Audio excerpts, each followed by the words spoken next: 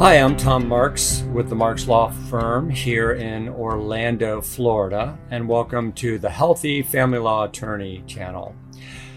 Today we're going to talk about the financial affidavit, which is arguably the most important financial document in the entire case. So remember, our purpose here is to provide hope and help to families in a healthy way, navigating through the family law process. So I hope this video today is helpful to you. Let's dive in. The financial affidavit I like to use is the long form financial affidavit. That is the financial affidavit. It says on it that it's to be used for income earners making more than $50,000 a year. I like to use it also, though, when I'm representing the recipient spouse who makes less than $50,000 a year. The reason for that is the long form financial affidavit has far more categories of expenses, so you make sure you don't miss any of the expenses that you include in your client's case when they're the recipient, because you don't want to underestimate their financial need. You don't want to miss any of their expenses. So the first section of the financial affidavit is pretty self-explanatory. Name, occupation, that kind of basic information. The next section I want to get to is present monthly gross income. Let's look at that right here. There are items 1 through 17, and not all of them are going to be completed. Only the ones that are relevant. For the vast majority of people, the first couple of columns, numbers 1 and 2, are what's going to be included.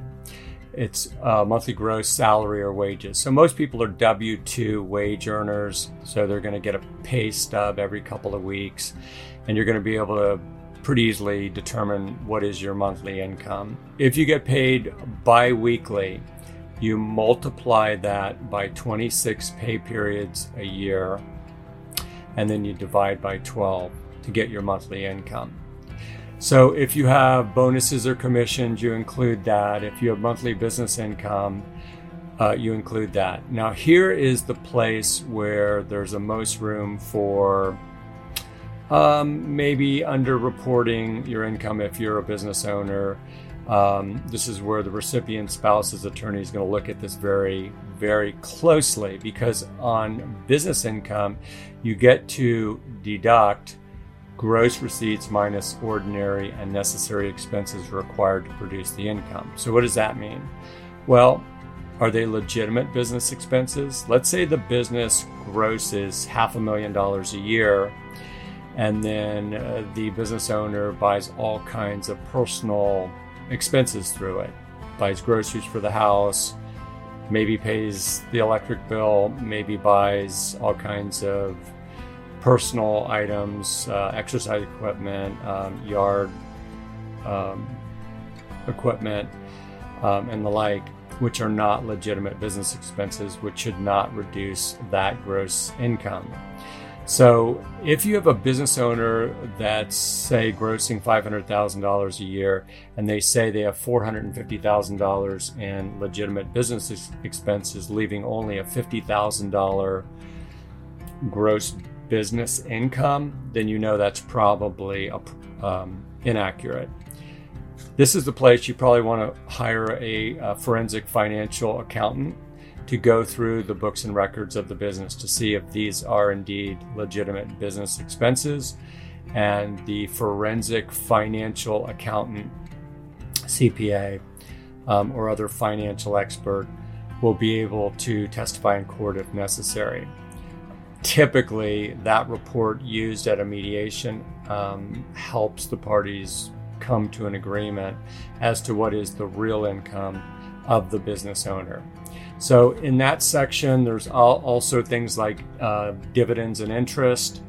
That means when you get down further in the financial affidavit, you'll see that you'll have to list all of your assets and liabilities. Well, when you list assets, If you have large bank accounts, stock or brokerage accounts, you're going to know that you're going to have interest on the money in the bank, you're going to have dividends on the stocks, and so that has to be reported also. It could be pension income, Social Security income, unemployment income, reimbursed expenses. This is an interesting one. So if you work for a company and they, you're maybe not the owner, but they provide you a company car, that's a reimbursed expense. This is item number 13, monthly reimbursed expenses and what they call in-kind payments to the extent they reduce personal living expenses. So if you're working for a company, they pay for a company car, you would have paid $400 or $500 a month or more to lease a car or on a car payment. So that reduces your living expenses. So that $400, $500, $600 a month gets added to your income. Also, if your business pays for your meals outside the home on a regular basis and substantially reduces your grocery bill, then you can include those expenses paid by the company in as if it was income of that party. Okay? All right, good. So once you get on item line 17, you get the gross present monthly income. Then you need to take out deductions. Okay, what are the deductions? Sure, those are your federal and state, local income taxes, your monthly FICA, monthly Medicare. Item 21, monthly mandatory union dues.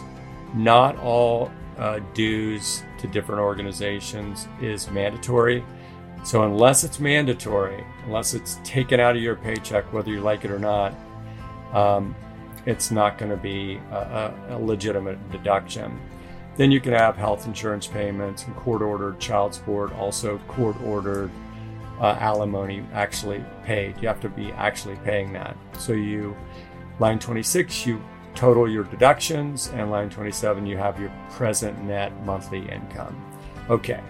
Now we're at the place where we're looking at what is this number? Let's say you're representing the recipient spouse who's seeking alimony, and you're looking at the payor spouse's financial ability to pay alimony. Remember, you have to have both the financial ability to pay alimony and the financial need to receive alimony. So your client has to have financial need. The other spouse has to have the financial ability. So let's say this number says present net monthly income is $10,000 a month. Well, that's a six-figure salary. That is a pretty clear, bright line that that spouse has the financial ability to pay alimony. Now, if your client, the recipient, on his or her financial affidavit shows sufficient income above and beyond the expenses, which we'll get to in a minute, then if the income exceeds the expenses, they're not going to have a financial ability. They're not going to have an argument for alimony, and you don't go any further. But let's say your client is unemployed, been a homemaker, has no income, and let's say her expenses on the financial affidavit are $5,000 a month. Well, all of a sudden you know she has no income and $5,000 expenses, so she has a deficit of $5,000.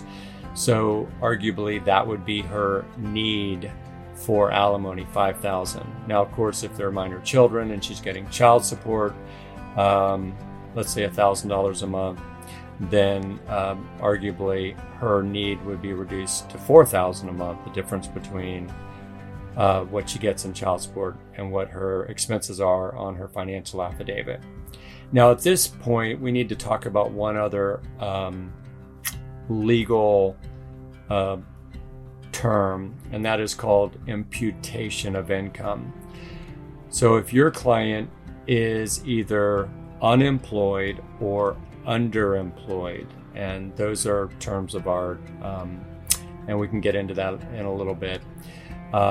Then the other side will want to impute some income to your client, which simply means we're going to kind of pretend that they're actually making a certain amount of income, even though they're not.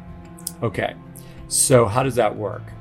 Well, if your client is physically and mentally able to work, and there's some other factors in there, then the court, if you establish that not only physically and mentally able to work, but has the skill set to get a certain job and above minimum wage, let's call it, and that there are jobs actually available in the community, then the court can impute income. Let's say the recipient spouse has a 2-year AA degree, could get a job making $15 an hour.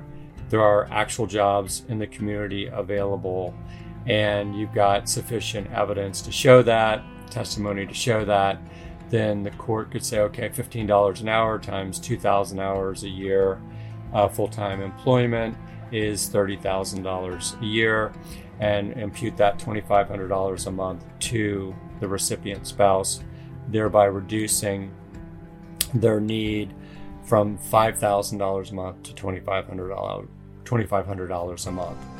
So let's get into the expenses on the financial affidavit, starting at line item number 1 under section 3, average monthly expenses.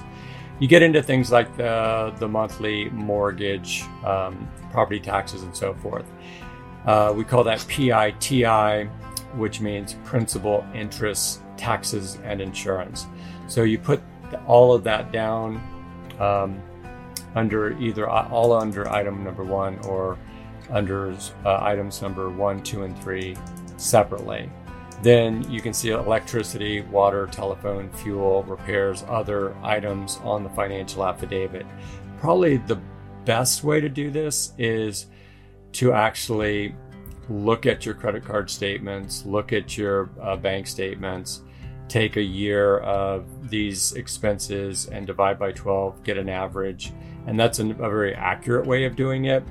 If the court sees, let's say for electricity, you just put $500 a month, rounded numbers like that make it appear like you really didn't do the homework to find out what the exact or the precise monthly average electric bill is, and it can be questioned more easily and come under more scrutiny by the court.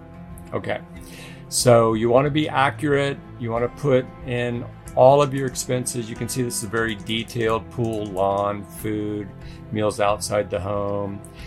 I've seen some things also that if you put in just inflated numbers, it really can draw the judge's attention. I remember I had a case. I had, it was the wife on the stand, and she had $1,200 a month for vitamins. And I questioned her pretty hard on that, and she wouldn't come off of it. And finally, the judge piped up and said, ma'am, if you continue to hold to that number, $1,200 a month for vitamins, I'm not going to believe anything else you have to say. So don't exaggerate. I guess it's possible somebody spends that much for vitamins, but you better have documentation to show it, and you should have some kind of reason for it, some kind of testimony as to why that level of expense for supplements or vitamins is important. I think it's healthy. Sure, I take supplements, I take vitamins. I think that's healthy to do. You just can't lose credibility with the court. There might be a special need of one of the children, or maybe all of the children, or you may have special needs for that. So make sure you have documentation to show it. There's some other items on there like monthly maid service. If you're arguing that you need to stay home to raise the children, you've been a stay-at-home mom, that was the agreement you and your husband had during the marriage. Then if you have a really large bill for monthly maid service, the judge is going to think, well, wait a minute, you're a stay-at-home parent. Why can't you take care of the house while you're taking care of the kids or whatever? Judges are people too. Judges, whether they're male or female, they have obviously a full-time job of being a judge, and they don't have the luxury of having a full-time maid, perhaps. So, even though they work full-time. So, next is automobile. Those are a lot of expenses. You need to kind of map out what your gas and oil and your tolls and parking and all that, and your monthly payment. Under monthly expenses for the children, common to both parties. So this isn't for children from a prior relationship or a prior marriage. This is for the kids you and your spouse have had together. And you'll see a lot of detail there: cosmetics, beauty parlor, gifts, camp, clubs. Just try to be reasonable. Another area that I see that there's a lot of exaggeration on the level of expense is on like entertainment or maybe vacations. So your lawyer should go over that with you. You should have a sit-down meeting with your lawyer and go through each of the expenses to make sure they're reasonable. Because again, this is the most important financial document you will file in the case. Then you get down to monthly insurance expenses. Then you get down to monthly expenses not listed above. So those are catch-all things, starting at item number 70. That's where you'll see vacations, things like bank charges, education expenses. Once you get all of these added up at line 90, there's a subtotal. So you add all those up, and then you get into monthly payment to creditors. Okay, this is where you have to be careful not to double dip. Let's say under the automobile section above, you put down what the car payment, and your car payment was $500 a month. Well, you don't want to list again here $500 a month for the car payment, because now you basically doubled it, and the other attorney will catch that and try to make you look bad in front of the judge that you were double dipping and not being honest. So you get down to line item number 105. This is the total monthly expenses, adding up all the prior expenses on the financial affidavit.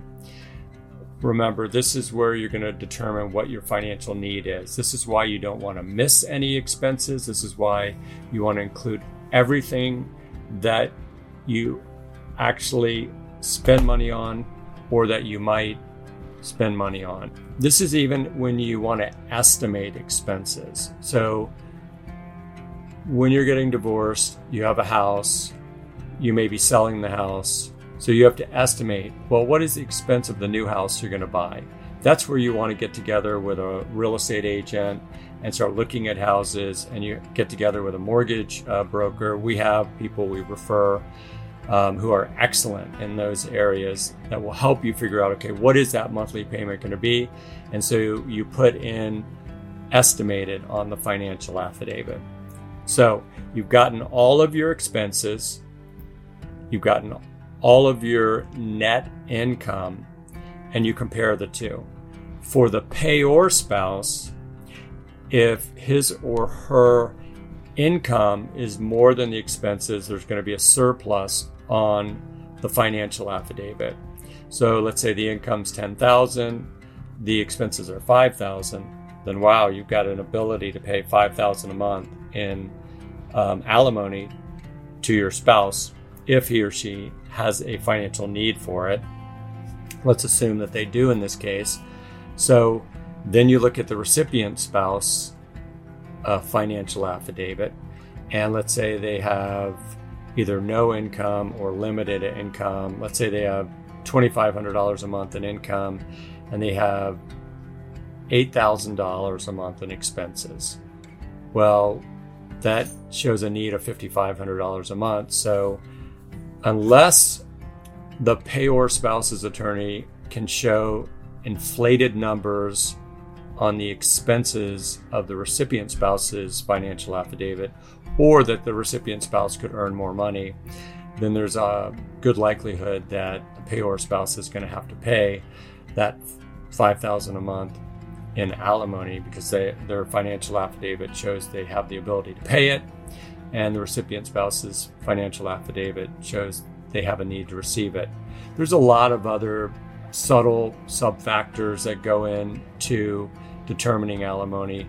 If you look at my prior video, you'll see that there's no formula in Florida, but there are a couple of formulas that lawyers use as a rule of thumb: the AAML formula that I talked about and the failed statute formula that I talked about. But neither one is binding on the court, and the court's not supposed to use those, but it just gives the lawyers a good gauge for a rule of thumb for alimony. But the financial affidavit is really the way the court looks at it and determines how much alimony, if any, is going to be paid. Okay, I hope this has been helpful. I do want to offer a healthy family law attorney tip for today. Last time I talked about how healthy avocados are, and you can check that out in my prior video. Today, I would just suggest, while we're in this COVID pandemic time, not to allow yourself to get shut in. Get out, get outside, get some fresh air, get some sunshine. Vitamin D is incredibly important in protecting your immune system, and you want to have a very healthy, strong immune system.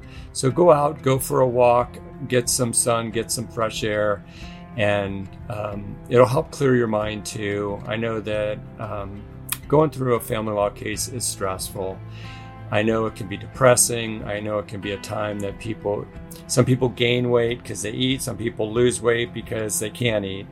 But continue to eat healthy and get exercise, but get outside and enjoy yourself.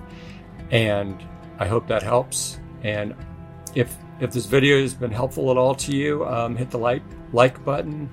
And if you've enjoyed it and want to receive more of these videos, would love it if you would subscribe. Hit the bell icon. We're going to be posting new videos every Wednesday at noon. So look forward to seeing you in our next video. Thanks so much. Bye.